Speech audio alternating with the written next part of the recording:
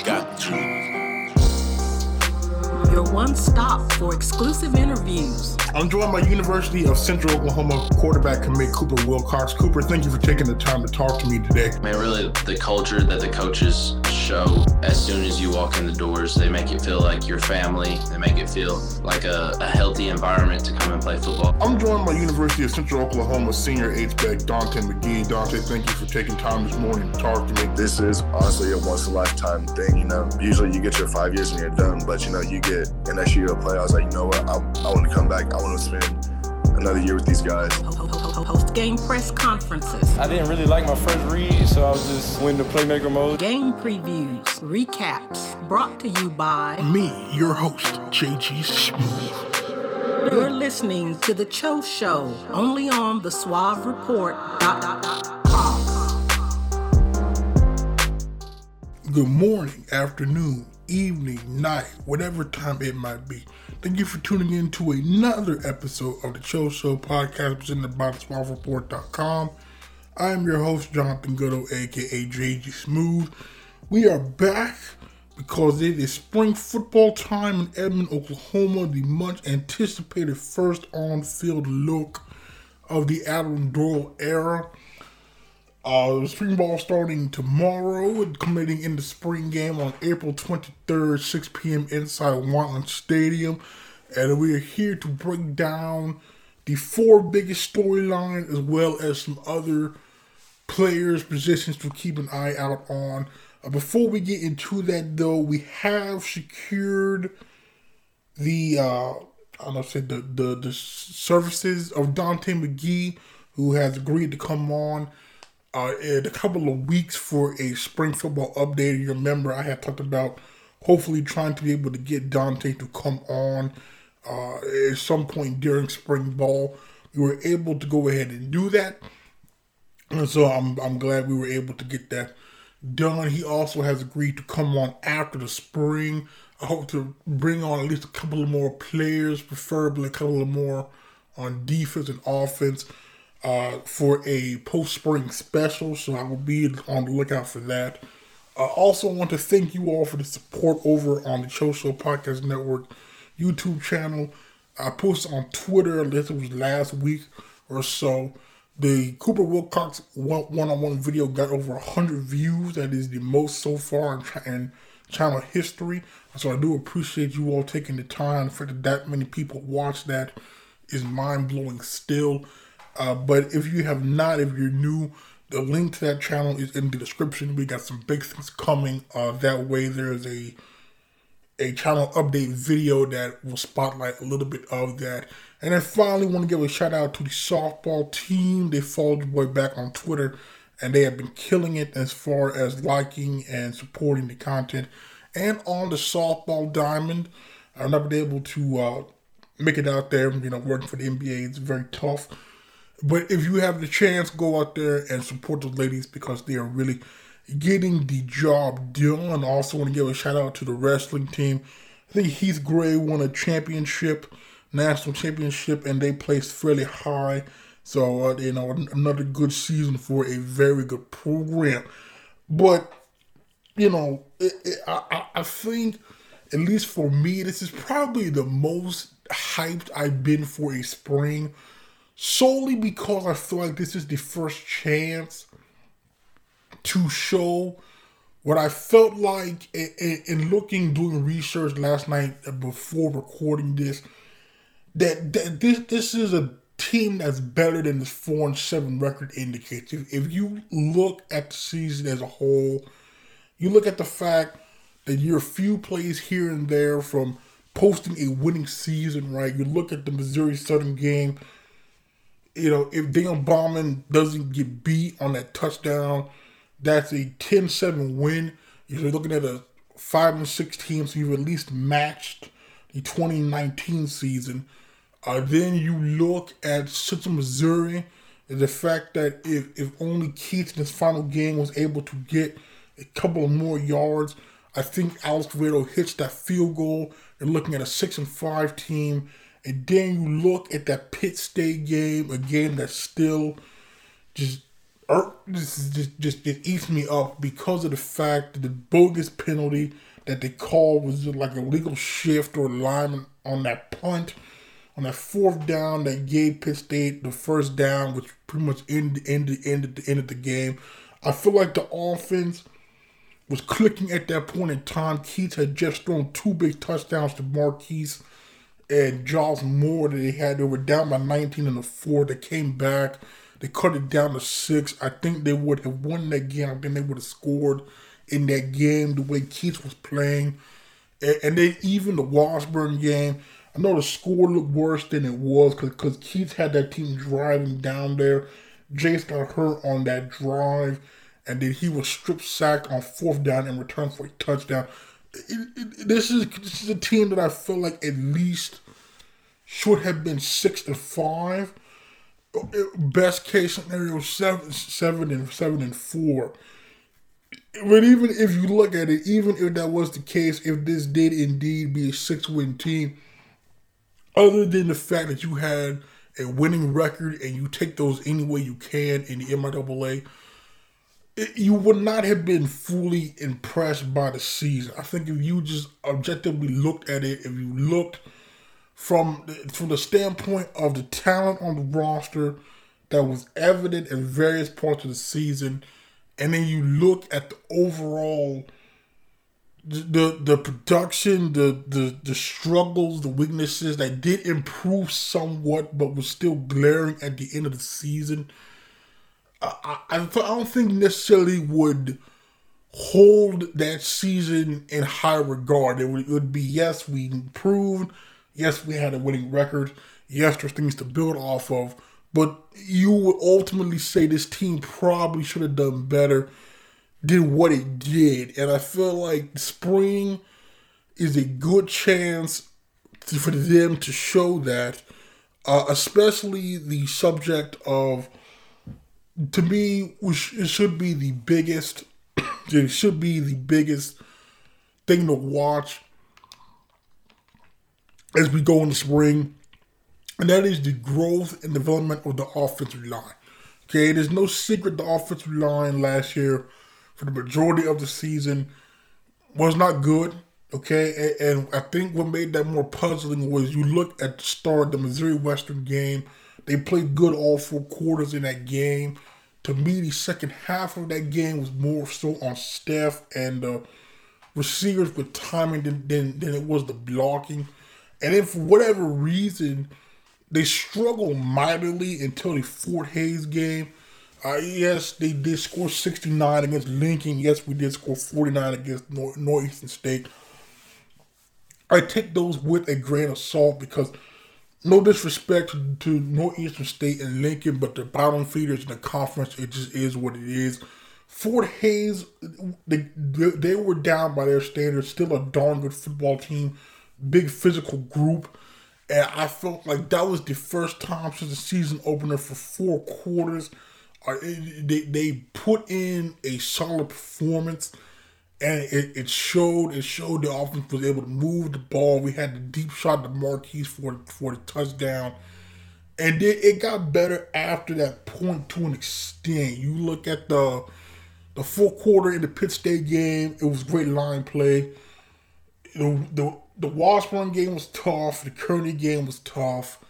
Cicero, Missouri was better, but it still was lacking. And you know, that's if you look historically, at least in my 4 years covering UCO, I'm used to high-scoring offenses, right? You know, I came in at the tail end of probably one of the greatest offensive eras in school history with Chad Stallard at quarterback, J.T. Looper, Josh Crockett, Elliott Curry at receiver. Then there was a young Dante at aides back. There was Clay McKenzie, an all-time great at running back. There was a quality offensive line.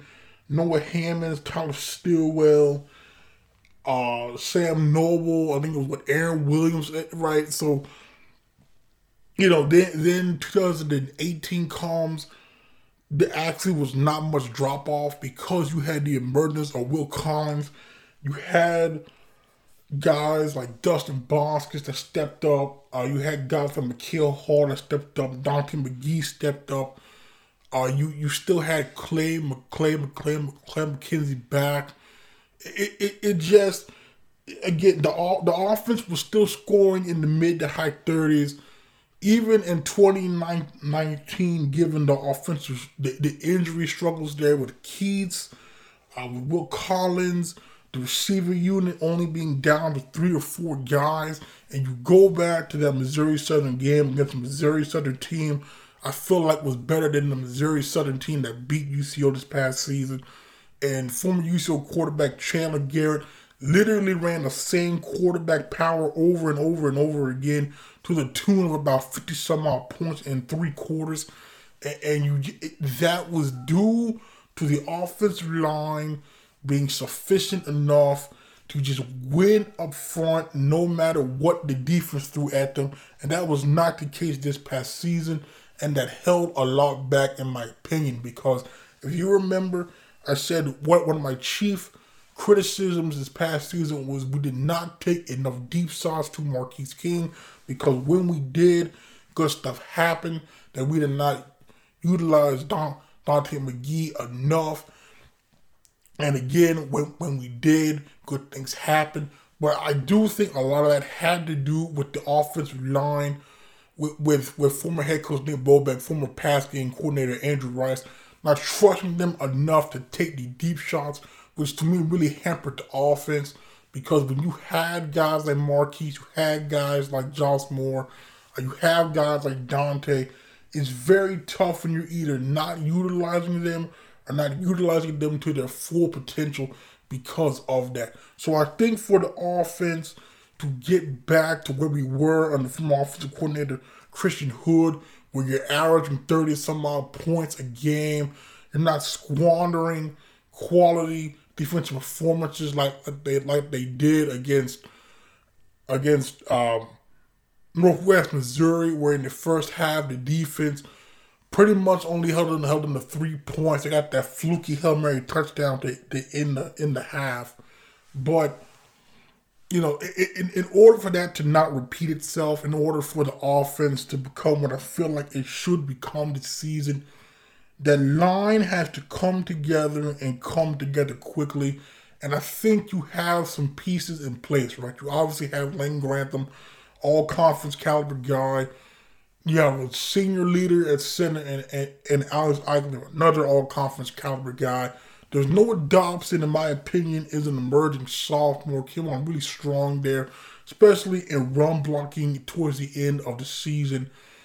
Outside of that, though, it becomes a bit murky because you have sophomore Hector Becerra at tackle. All accounts I've been told is a great guy, very funny guy. But the play was inconsistent. He was a day one starter. He was benched. You know, he got the job back because others just weren't getting the job done. You need 2 other linemen to emerge. You would prefer it happen in the spring because you have talented guys now. There's a lot of red shirts I was high on.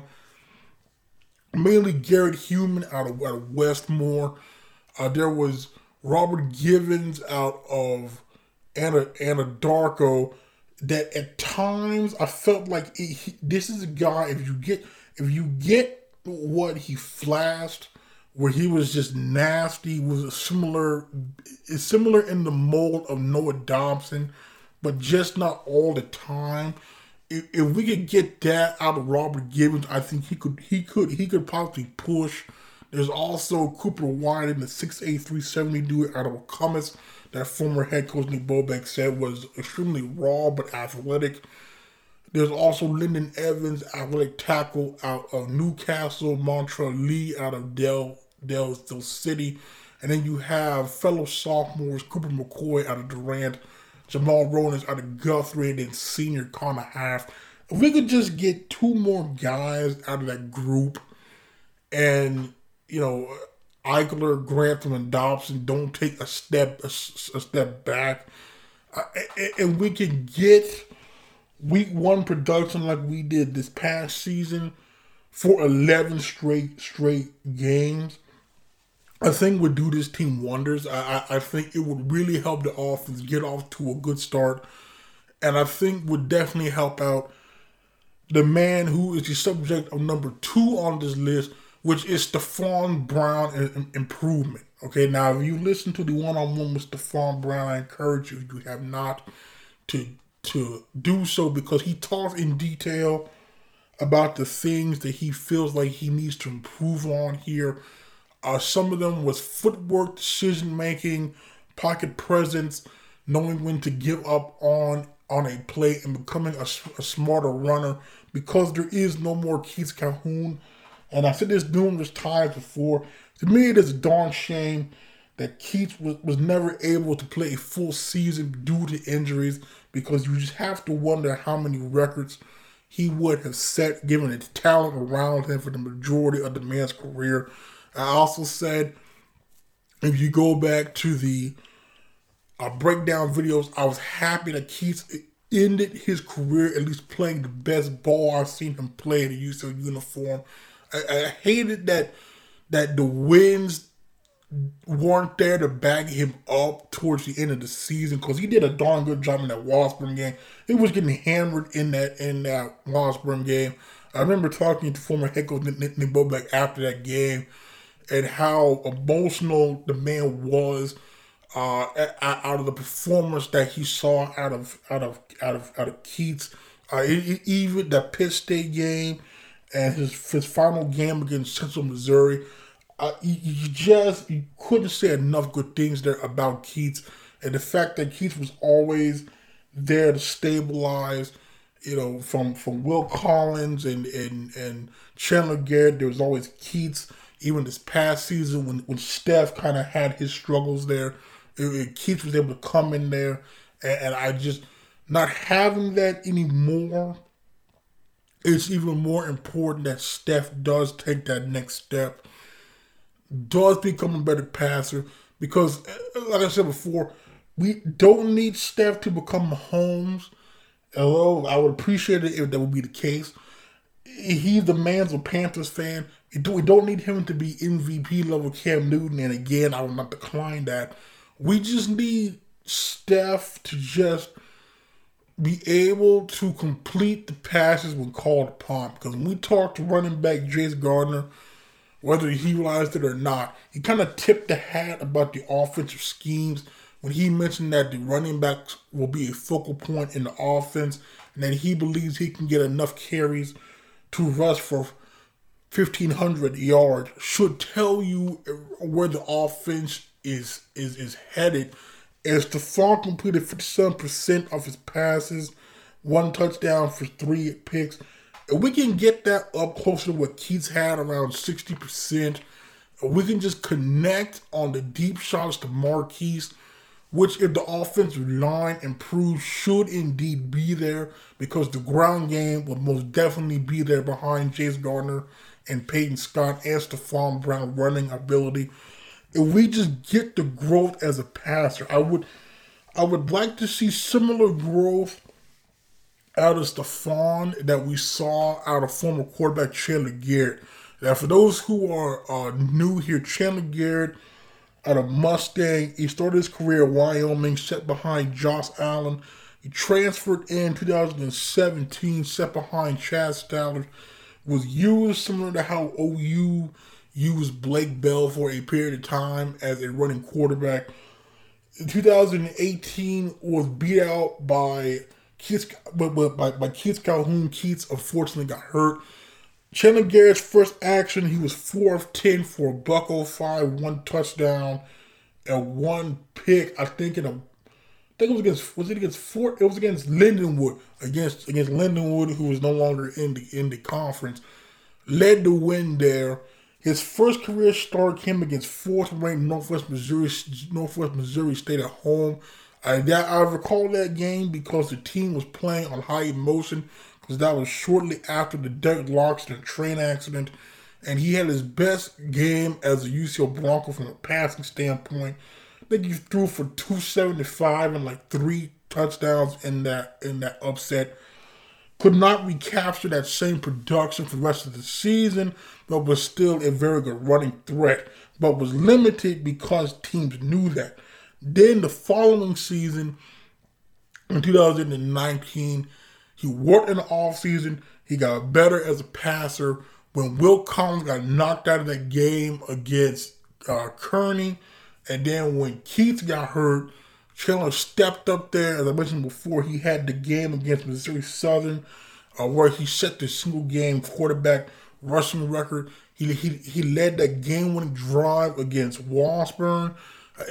And that was due to the improved passing and the fact that Chandler became a competent enough passer to where teams just could not stack the box and they had to respect it. He was able to hit the deep shots to Dustin Boskus and to Diego Richards when he was healthy. And so we can just get something similar out of Stephon, because Stephon, from a pure talent standpoint, I said this before, I'll say it again, from a pure talent standpoint, is the best quarterback I have seen in a UCO uniform in my 4 years in terms of height, weight, speed, playmaking ability, arm talent. It is leadership. It is all there. It is all there. It's just the accuracy and being able to know when to give up on a play, because, again, I respect the man for trying to extend the play, but it did hurt at times, especially in that Emporia game. It really hurt, but there were also positive signs outside of the first half in the Missouri Western game, right? You go back to that Emporia game. They were down in that fourth quarter. He did lead 2 touchdown drives in that fourth quarter. Now, they still lost that game by 10, but he was able to tie it up.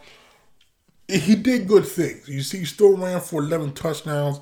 He would have had over 500 yards rushing if you negate the sacks. And again, we've seen what the full potential could be with Steph. Looking at the Southern Nazarene scrimmage when he came off the bench on a day's notice, led the comeback. Missouri West in the first half. The throw to Marquise, I will maintain until proven otherwise. Top 3 pass I have seen in my time here. The touchdown run that the man had, I still contest to you. He has that it factor that I said I felt with Chad Stallard and with Will Collins in 2018. He was never out of a game, and I got that towards the very end of the Keith Calhoun era. If he can just improve as a passer, it would definitely take the offense, I think, to a new level. Now, granted, his improvement as a passer will be for nothing if storyline number 3 does not happen, which is someone to step up to assist Marquise King. As we know, Josh Moore, 2 tremendous end of season stretches, is now gone. Man led the team in catches, was second in yards and in touchdowns. And Diego Richards, the other deep threat, is transferring, which is unfortunate because Diego Richards, when he was healthy, which was very rarely, sadly, guy was a beast. Let's be honest here. I mean, the guy was an absolute beast, and I salivated greatly about having both him and Marquise on the field at the same time. Just sadly, we very rarely had that, but when we did, it was so good, man. It was so good. But like I said, now we need guys to step up. Most notably to me, and it's just somebody I've been a fan of, I have much respect for. What I felt like had a down year was Johnny Manziel IV. You recall in the past, Manziel IV, his calling card has been as a sure-handed, tough receiver, wanting to go across the middle of the field, get walloped, which did lead to some injury concerns in 18 and 19. He was healthy this past season, thank you. Thank goodness. And but again, I felt like did not live up to the billing of the sure-handed guy that he once was. I will say he was sure-handed on punt returns, fielding punts, and triple and quadruple coverage. But if we can just get back to him being sure-handed, being that chain mover, that safety net, I think will go a long way, because that's what Josh Moore did pick up on that. He kind of picked up the slack on that, as well as also being an intermediate to downfield threat there that he was in the Central Missouri in that Pitt State game. And so we definitely need Bazell there to get back to where he was. We also looking for Dawson Huddleston, the guy out of Marlow. I've been high on. He had that nice one-handed touchdown in the end zone against Northeastern State in 2019. He only played in 2 games last year. I don't know if he was hurt. Whatever the case is, I hope he's able to get back to where he was. And then there's Quentin Lewis, the Abilene Christian transfer, the senior. Only had 6 catches. I feel like half of them came against, it was Central Missouri or Northeastern State, one of the two. We need more from him. There's no way around it. You can say the same thing for Peyton Lusk, the Missouri State transfer out of Owasso, really had minimal impact. But there are some other guys. There is some red shirts. Like I said, this is a unit. If you look at it on paper, it does not jump out at you. Like, outside of Marquise, there's no one I'm just like deathly afraid of. Now, there is some red shirts that I am high on, particularly Terrell Davis out of Choctaw. Terrell Davis out of Choctaw, that tape reminded me a lot of LeElliott Curry. For those who are new, LeElliott Curry was a receiver out of Guthrie, a darn good receiver out of Guthrie. Was positioned to be the go-to guy in 2018. Unfortunately, broke his collarbone in the upset of Northwest Missouri. Was then booted off the team in the spring, heading into the 2019 season. Ended up at Henderson State, another Division II school. Has become a multiple-time All-American, and someone I'm sure will get looks at one of the leagues in the next level. The tape reminded me of him. I'm talking about just a pure, explosive, physical playmaker. Goes up and gets the ball, plays much bigger than his frame would indicate. I'm high on him. I am also high on Chris Atkins Jr., the sophomore out of Hugo. That tape reminded me a lot of Josh Crockett. Again, for those who are new, Josh Crockett out of Bristow. High-level FBS guy. He was not able to qualify for grades. That's why he ended up at UCO. Became an absolute beast. Talking about the guy here, 6'4", 190, had like a 40th vertical, ran a 4.5. Spent a year with the Kansas City Chiefs. He spent a year in Canada with the Hamilton Tiger Cats, and then spent a year in the XFL with the Dallas Renegades. Again, Chris Atkins Jr. displays a lot of similarities. There's also Javen Wright out of Vian that former head coach Nick Bobeck was extremely high on. I think he is a deep threat, which is greatly needed. So we're hoping he is as good as advertised. I know the last time former head coach Nick Bobeck was extremely high on the rest of the receiver was Mikael Hall. Mikael Hall and John Marshall. For 2 years, coach kept on hyping him up. And started off very slow, had like 1 catch in 3 games. And then he had a game where he had like 2 or 3 catches, and after that just turned it on and became an all-conference guy. If we get the same thing out of Javen Wright, would be huge.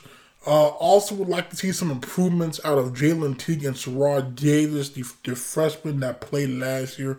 Had a combined 12 catches. To me, more big physical possession guys should be really good in the red zone. But like I said before, I will hope to see in the spring, we at least see Bazell back to where he was, and hopefully one of the red shirts So Terrell Davis, Javen Wright, and one of the other sophomores that haven't played a whole lot. Javion Dangerfield out of Duncan, I believe, was also a very explosive deep threat. And then I was before Chris Atkins Jr. out of Hugo. I would like to hopefully have some answers on that front, similar to the offensive line, before we get to fall camp, and where we're hoping then that a very talented receiving class led by Kavion Williams out of Westmore. If you just watch that Jinx tape, it tells you all you need to know about the playmaking speed, ability that he possesses. I'm hoping he gets the red shirt, and then we have a Marquise Kingdom just replacement for 4 years. There was also Jalen Slim Reed out of Ardmore. The tape reminded me a lot of the aforementioned McKill Hall. And then there's a JUCO Madison Ridgeway out of Iowa Central Community College. That tape looked really good. We're talking about a guy here, 6'3". He's not a burner, but he is faster than Teague Davis and Huddleston. So much so that defenders routinely played 5 to 10 yards off the man. Can go up and get it in traffic and jump balls. Not afraid to go across the middle. As a solid route runner. I think he's a guy that will probably end up starting. I'm not gonna hold you here. I think he's a guy that will probably end up starting. Worst case scenario, we'll see a lot of playing time, but I'd be surprised given his height, weight, speed that he does not have a big impact.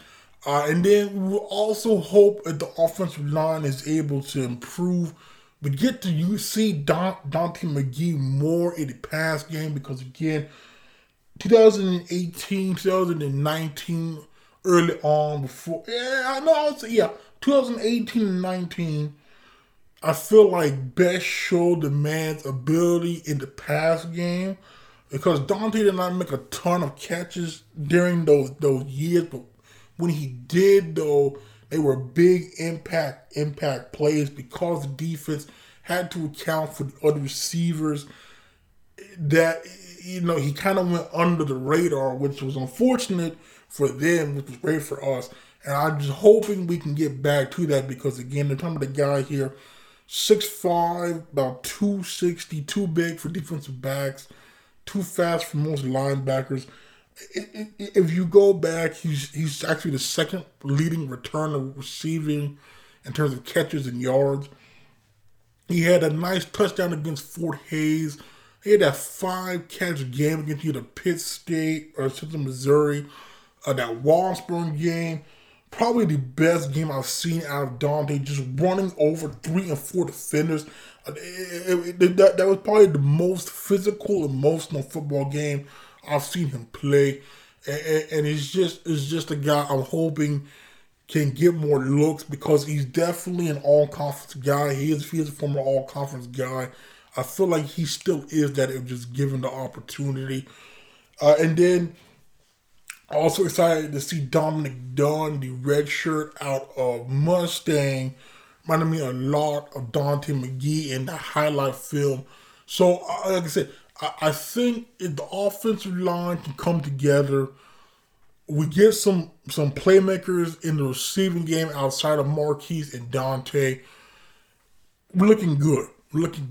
And then finally here, of other note positions to look out for on offense, would be the backup job at both at quarterback and a third string job at running back because, like I said, there's no more Keats.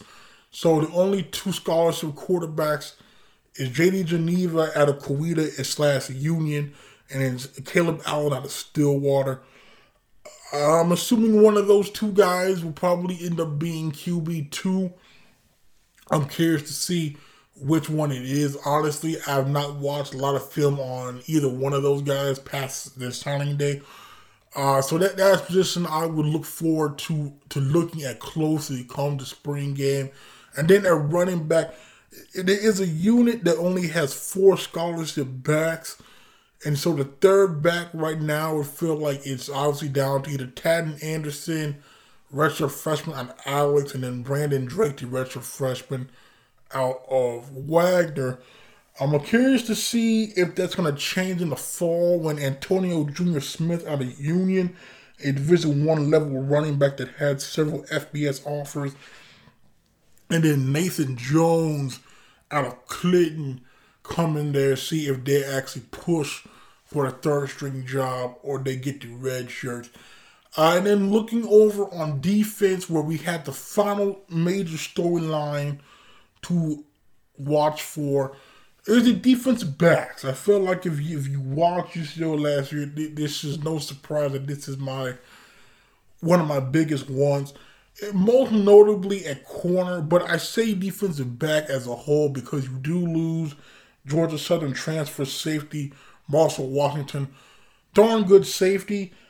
He did not make as many splash plays as his fellow safety mate Dylan Buckheit, who was robbed of first-team all-conference. I don't know how the man makes 89 tackles, 2 pick sixes, 3 picks, a forced fumble, and a fumble recovery, and gets second team.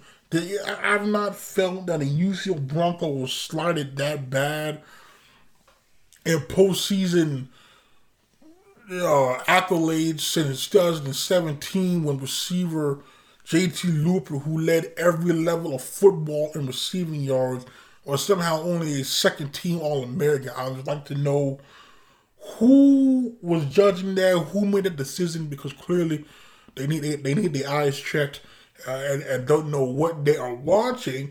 But outside of that, though, I think safety is a position, quickly here, that I think, depending on who is actually listed as a safety, because on Bronco Sports, they just have DBs listed as DBs. And I think this will also depend on if UCO stays in that 4-2-5, because if they don't, then maybe Jonathan Mosley, the sophomore at Carl Albert, had that nice pick against Washburn. Maybe he goes back to more of a natural safety position instead of being a hybrid linebacker safety guy. Or maybe because the numbers are limited at linebacker, maybe he slides down. That's just the guy overall. I look out for where he's mainly aligned at. Because I feel like he can go in 2 different directions and be a factor at either spot. And then there's also in terms of red shirt. Well, actually, there's also Raekwon Wicks. And you recall, Raekwon Wicks burst on the scene that Missouri Western game. 2 big plays, including the game-winning pick. I think he got a scholarship. He got a scholarship that week, and it was a guy, former head coach Nick Bobeck, had told me after we concluded the football preview episode that he believes is a guy that has a chance to play on Sundays. That's the first time in 4 years that Coach Bobeck has explicitly stated that a player has Sunday potential. So I do not take that lightly. He was the guy that kind of cooled off after that fact. Now, the man still made some plays, but if we could just get that week 1 Raekwon Wicks, I feel like we might have something there. But then as far as safeties go, you got some red shirts. You have Gage Laney out of Owasso that led the state in picks his senior year. There's Mark Goldsby out of Holland Hall. And then there's Quayshawn Leathers out of Tahlequah, which was a huge get because anytime you can take a Tahlequah native from Northeastern State is a good day. But again, as long as Dylan Buckheit is back there, I feel confident we can slide somebody in there. As long as they have similar production to Marshall Washington, we should be fine. I'm more concerned about the corners, okay? Because Kobe Stevens, he came on strong, mainly after the Northeastern State game. If you recall, at the end of that first half, Northeastern State's lone touchdown drive came when they moved Mark Whelan from Haskell, one of the better receivers in the conference, against Kobe. He did eat Kobe's lunch up, but to Kobe's credit, though, he did come back in the second half allowed very few catches, if at any, and you use that to finish off the season really strong. I think Kobe's a guy, if he can avoid a sophomore slump, can add some strength, some girth in the weight room, because I think that was a problem some. He had problems sometimes against bigger receivers, bringing them down and such. If he can add some strength, Kobe could be a really good corner in this league. Because you watch Kobe play, it's not flash, right? I would say if we're looking at Kobe in terms of a freshman impact at corner, probably the biggest one since Kobe Underwood back in 2018. You recall, Kobe Underwood was just clutch. Kobe Underwood was a similar stature. I think Kobe might be a tad bit taller. I compared Kobe to Zach Sanchez, just came away with timely interceptions. And I think Kobe is more of he's more of just a solid corner, right? Like, where if you were there in 2018 and 19, you know what I'm talking about when I reference Kobe Underwood. Kobe was your splash corner, the guy who might get beat a little, but push comes to shove, it's going to come up with a major turnover, whether it be a pick, a forced fumble recovery, or a big breakup. Like, Kobe was that big play corner that in crunch time was going to rise to the occasion and get the play. I think Kobe's more in the Darius Hawkins role, which is good because Darius Hawkins, the Prairie A&M transfer from Douglas, is now gone. And I do want to say I was too critical of Darius during the season. When I went back and watched more tape, Darius Hawkins was actually a very solid corner, all things considering. Like I said, he didn't make a whole lot of splash plays, but he did make the tackles. He did get breakups. He did make life tough for the receiver more times than not. And I think that, like I said, that's a guy that I grew to appreciate, similar to Robert Fuentes when I went back and watched the tape. But again, I think Kobe here, barring a sophomore slump, could possibly be a 4-year starter. Now, where we need help is the other corner, because this is a guy at Nickelback that I need to bring on the podcast, because I need to know what the secret sauce is. Does he have some of CP3's water? What did he... Because Trayvon Craig went from a special teamer to day one starter at Nickelback last year and was a darn good Nickelback. He had a couple TFLs. He had a half sack. He had a pick. He had a forced fumble. He had that 30-yard fumble recovery that he almost scored on against Central Missouri. I just want to know what in the world happened from 2019 to 2021, because he made a heck of a leap, and I want to know. I want to know, because if Trayvon Craig can take that next step in coverage, the way he did just overall this past year, it's going to be a scary sight. Because Trayvon Craig was by far the best run defending corner. He used the leverage that he learned as a wrestler to make sure tackles, nice form tackles. He's a physical corner, and I really think this is a guy that should have a stranglehold on that nickel position. What we need though is another corner to opposite of Kobe, and this is a man. Just, if you were there 2018, all right, I mentioned Mikael Hall earlier. If you were a long-time listener, you remember how I questioned Mikael Hall early and often, those first 3 games of the season, and then I gave the man his props when he turned it on. Okay, I'm going to do the same thing because when we historically, in my 4 years covering UCO, there's been a high-level FBS transfer. More times than not, they have panned out. Okay, especially on defense, right? Because you look, Draquan Brown, Northern Illinois, 6.5 sacks in like 5 games, is now playing in the USFL. Okay, you look at the guys, Marshall Washington, safety, George Southern transfer, came in, day one starter, solid safety. You look 2018. At corner, you had Ball State transfer Dion Hallman, Kansas State transfer Jordan Noyle, single-handedly saved that secondary because the other corners, they started with Kobe and Daniel Ballman, who were raw as redshirt freshmen. They inserted Dion Hallman and Noyle back there and it stabilized the secondary.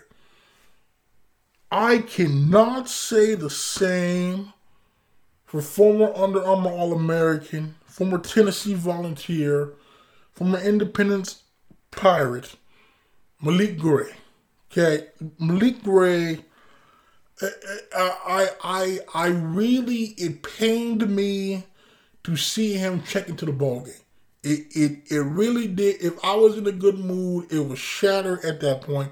Because I had a good feeling of what was coming. It was going to either be the man was about to get up a bunch of catches, man was about to get beat deep as he did against Lincoln, or the man was about to get called for a bunch of pass interferences, a la Barry Higdon in the 2018 bowl game. Okay? And it would not have been that bad if it was not for the fact that Malik Gray comes in, high-level guy, SEC transfer, the pinnacle of college football, as people claim. Former Under Armour All-American, height, weight, speed boxes checked. No reason why at this level he should not have been able to come in and be a number one corner, and instead was a guy who you hated to see step on the field. Now, I don't want to just flame the man. Okay, because he did have flashes that encouraged you. Okay, he had the sack. He was either against Fort Hays or Northeastern State. He had the sack. The way he fired off that blitz, he made the tackle, laid the quarterback out. I'm surprised he did not break the man's back. Okay, there were other times in coverage he was like Velcro on the receiver. Played good physical coverage, which again you have to have in this league without getting called for pass interference. But those felt like they were few and far in between given the totality of the body of work from Malik Gray this past season. And in my opinion, given the man's talent, given the quality of the defensive line, the quality of that pass rush, there is no reason why Malik Gray should not be number one corner in this on the team, should not be one of the better corners in the league. Because the talent is there. As of right now, because Todd Griffin, the Oregon transfer in 2019 that was a running back, while he did not live up to the hype that we had, you could see what made this man elite. He had elite speed. He had really good moves. He had really good hands. He just had a problem holding on to the football. Last season, I'm not going to lie to you, I had a hard time, a very, very hard time for the majority of the season trying to figure out what in the world made Malik Gray so highly regarded, because I was not seeing it. I was not seeing it until those players that I mentioned before, and you're like, okay, maybe it is in there. So I don't know if Malik is listening to this, okay? Listen, Malik, I'm not doubting your natural talent, because there is a reason why you're a highly guarded out of high school. There's a reason why you're a 4-star. There's a reason why you were an All-American. There's a reason why Tennessee, among other Power 5 high-level colleges, warranted your services. What I'm saying is, whatever you use to get to that point, okay, I need it from you. Your team, we need it from you for 4 quarters for 11 games. You give me 4 quarters for 11 games of that play. I'm telling you, this defense could possibly be among the best in the league. Granted, it was among that last year, but it could be even better because you return the bulk of the defensive line. You not lose a single starter on the defensive line. You return one of the better safeties in the league. There is a budding corner in Kobe Stevens. If Malik Gray can become the number 1 corner that I feel like he should be, I'm sure I'm not alone in that sentiment that Malik Gray should be the number 1 corner on the team, should be among the best in the league, giving the physical tools, given what we've known the man can do in the past. If he can produce to the level where he should be producing, I do not see why what was an absolute weakness for 11 games last year could not be a strength this year. Okay, because the fact that we got Kobe, I feel like was pressed into more playing time than at least I had imagined.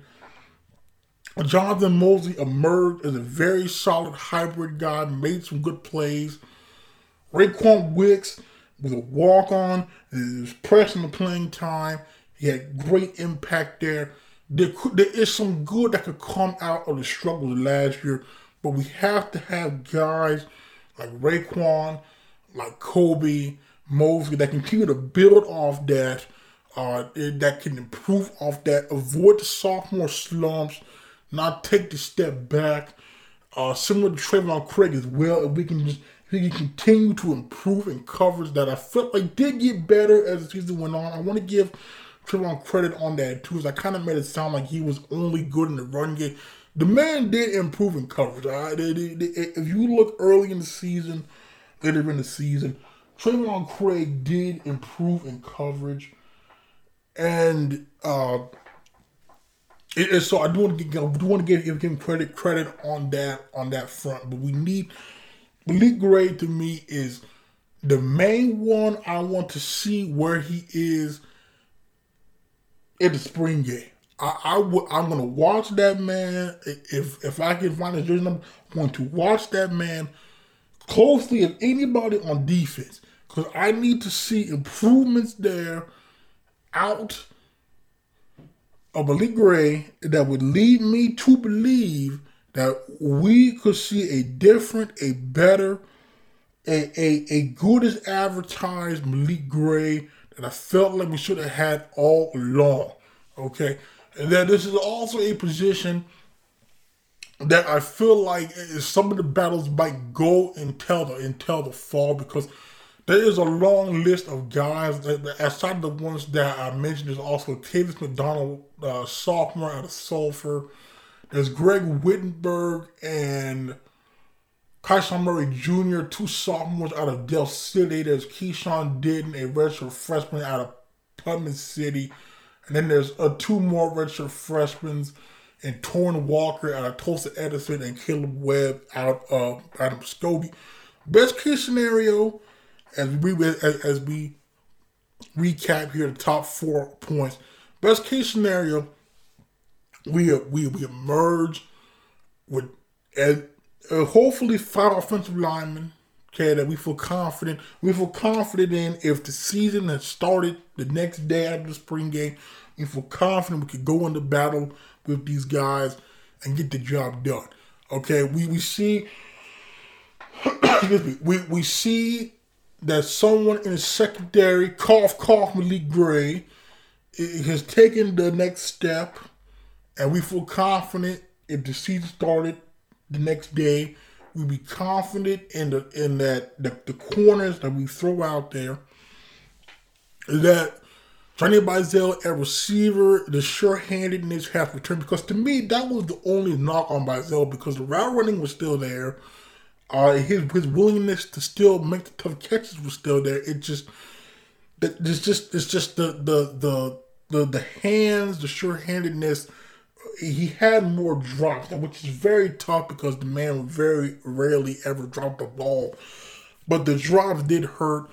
And Marquise can also improve the catching, because there were times that Washburn game, he did have some pretty big drops. I don't know if he was looking to run before he secured the ball, but he did have some drops that were concerning. So we can get that cleaned up there. If we see that Steph has improved the accuracy, I'm not going to say the accuracy, okay, because I can kind of live with the playmaking, because that to me is who Steph is, right? It was similar to Chaz in a way, similar to Will Collins in a way. They both ran around. I feel like you don't want to limit that too much, because that's just who Steph. That's what makes Steph Steph. Is the accuracy improved enough from last season? If that's the case, they were in great shape heading into the fall. And then rounding out the rest of defense here, some battles to watch. I mentioned linebacker earlier. That is a very small unit, because that was hit hard by graduation and the transfer of Elijah Wright to OSU to play with his brother Solomon Wright. That's only a 5-man unit right now, with two of the top guys, one being Jason Harris Jr. out of Booker T, coming off a season-ending injury, and then Marlo Hughes Jr. out of Enid had a great 2019 before he broke his collarbone, and then was kind of beat out by Lamontre Huval and Elijah Wright, and then plus the scheme change, they dropped from a 4-3 to a 4-2-5. So I'm curious to see how both those two guys look. And then you have Jaden Mullen, the sophomore out of Millwood, and then two redshirt freshmen, and Darian Davis out of Muskogee, and Caden Wolford out of Meeker. That's a group I would not be surprised if by fall, Coach Doyle and his staff bring in a couple of more guys, just from a number standpoint, so you're not forced into playing the freshman that was signed. Granted, there was some good freshmen. Jack Puckett out of Bigsby reminded me a lot of Dylan Hall, was just a great downhill thumper as a linebacker. And then Joey Haver, the kid out of Jinx, I feel like he'd be a great hybrid safety guy. Reminded me a lot of Dylan Buckheit and Trayvon Craig. And then in the secondary, I'm also high on Jalik Lewis out of Denison, Texas. If no one emerges in the spring, I just don't be surprised when he gets to campus in the fall. If you're hearing this man's name a lot and you see him on the field a lot early, just do not be surprised, because if you recall when Dylan Buckheit first got to the scene, he was the guy I was high on, that Washington Moore. He worked his way on the field extremely early on as a true freshman, and then once Jakari unfortunately got hurt there towards the end of the season, he stepped in as a starter and has held on to that job ever since. So those are some names. Also, there's Curtis Wilson out of Okima at safety there. I feel like could also press depending on what that's looking like post-spring.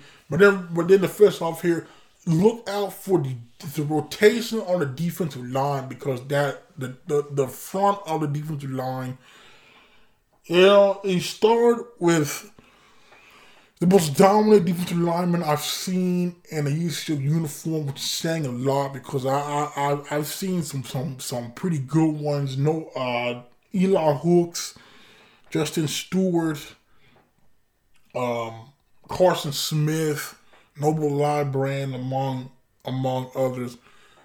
You just cannot compare to the dominance that is Mr. All-Region, 18.5 TFL, 3.5 sack, 40 tackle Michael Slater. It's just, I cannot say enough good things about Michael Slater.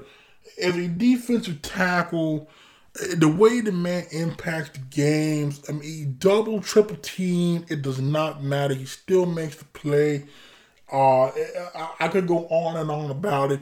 The best way to describe Michael Slater, he's different. The man is just different. Put on the tape before he got hurt against Northwest Missouri, one of the better teams in the whole country. He got hurt on a play, was on the ground, and still made the tackle. You put on the Pitt State tape. There's a play where he gets past a double team on the opposite side of the field, runs the quarterback down, gets a strip sack. You put on the tape against Washburn, and it was a very good Washburn team, and he's just once again making plays. I think he got hurt in that game as well. And then finally you put on a Central Missouri game, and there's a play, he splits a double team so fast they could not show a replay of the previous play.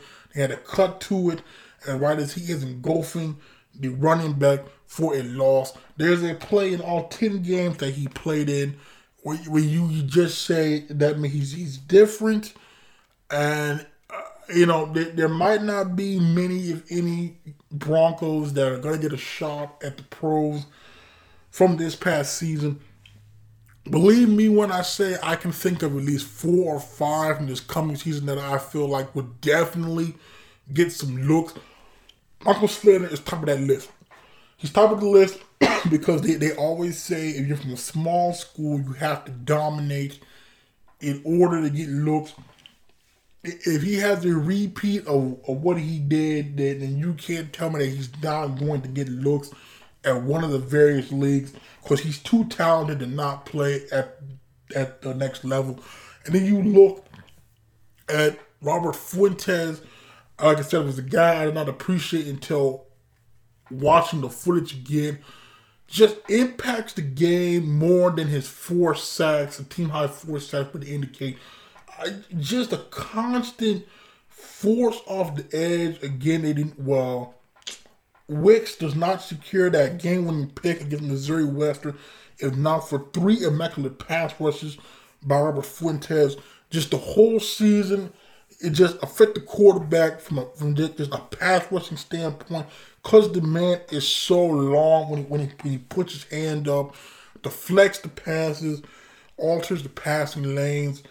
And what was crazy when I talked to Coach Rashad Sanders for the one-on-one, that he didn't come to UCO until 2 weeks before fall camp. So you get this man in a weight room, a full off season to know the playbook. It's going to be, I think, Robert Fuentes, the sky is the limit. We just have to tone down some of those personal fouls that the man had. But otherwise, I'm looking for a big season there out of Fuentes. Then you also return Hunter Largent, Zane Adams. But you also are losing some rotational guys. You're losing guys like Joseph Rock, Derek Shaw, who were starters in years past, Sesai Salt. So there is need for people to emerge in that second unit. I know Coach was high on Zane Adams out of high school. The off season that he's having in the weight room. He's also looking at Vaka Tuafa out of Poto that I've been high on. He said if he can get his body, in better shape, man can be a force. Then you've also got Mike Pope Jr. out of Delsey. I think he had a sack there against Northeastern State. You also have Michael Pope, a sophomore out of Edmond Santa Fe. I think he was a Missouri State transfer. And then Jordan LaVue, another junior college transfer. And he also has some really good red shirts. 2 I'm really high on is Montrell Kozar out of Bishop Kelly. I think this is a man I'm looking forward to seeing finally get on the field because that highlight tape out of Bishop Kelly was just was just it was different. It was different, and I felt this could be a very good impact lineman for years to come. There's also Jamar Goff out of Pawhuska. Nick Hughes out of Vian reminded me a lot of Eli Hooks. Jaden Brown out of Booker T. Washington in Tulsa. Evan Rains out of Verdigris, out of Verdigris. And then you also have Noah West, the sophomore out of Bigsby that started at defensive end. I think he also formed a nice duo there with Robert Fuentes. So again, that's a position I would definitely look forward to seeing that rotation, because it's going to be very tough to earn snaps, because there's a very deep and talented unit, which again is very, very refreshing given the 2019 season, how bad that pass rush was until Draquan Brown did emerge down the stretch. But like I said, I'm looking forward to it here. Spring ball starts tomorrow. The first on-field look at Adam Dorrell era, culminating in the spring game, April 23rd, 6 p.m. inside Richardson Stadium. Like I said, I plan to be there. Hopefully, we see some positive signs. Hopefully, we see some answers to the storylines. The biggest things to watch out for. We have some answers going into fall, and some momentum going into fall that is positive, that we can turn this thing around. I just preach patience with this. I said this after the Adam Dorrell press conference. I said we need to taper expectations. I know, talking to staff and Michael Slater after the introductory press conference, they're high on him. I talked to Dante, he's high on him. When I talked to Coach Sanders, he's high on him as well. I just have a similar feeling to this. I want to give a shout out to the men's basketball team this past season under Bob Hoffman, winning the regular season conference crown, making the tourney. It could be a similar trajectory, right? When Bob Hoffman, I was there, his first year, and now I feel like the football team has more talent than that team than the basketball team did his first year. But you look at, they improved every year. They were competitive in spurts that first year. Year 2, they lost a lot of close ball games, and then year 3 was this year. You know, they go on a run, they ranked, they win the conference, they make it to the tourney, and most of that team was Bob Hoffman's guys that he brought in. You know, so it could be the same way, because obviously you bring in a coach of Coach Dorrell's resume with championships in this conference specifically. If you look at this first signing day class, right, you look at the offensive linemen that he built, that they're bringing in big physical dudes. You look at the receivers, you've got explosive guys, you've got some tall, lanky guys. He's got 2 very good running backs. I think you have a possible franchise quarterback there in Cooper Wilcox. And then you look at the linebackers in the secondary. They're bringing in, again, long, physical guys. And if you look at Northwest Missouri, what was the calling card that I said every year, where I feel UCO always was evenly matched at the skill positions, but in the trenches is where they just mauled us to death. And that's why I say at the last 2 recruiting classes of the Bobeck era, I said I was pleased at the way we went out and got better in the trenches, and you saw that last year on defense. We need to see it this year on offense, and I feel like if we could have at least at a minimum a winning season. I feel like the floor at this time, before I have seen anything of this new regime, before I have seen anything, the floor, I still stand by what I said last year. The floor is 6 wins, which is a winning record. I don't know what the ceiling is. I'll have to wait until spring. I'll have to wait to look at the overall roster heading into the fall to tell you that. But I can tell you this is a team that I'm looking forward to seeing out there. I'm looking forward to seeing the growth, and I really hope you are too. All spring practices are open to the public.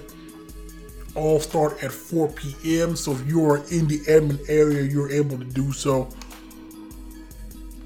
I encourage you to check them out for yourself and get a feel for this team. But as I said before, I look forward to being on here in a couple of weeks with Dante McGee, and then looking forward to being back in Richardson Stadium at April 23rd, 6 p.m. So until that time, my name is Jonathan Goodo, aka JG Smooth. I'll talk to you all later.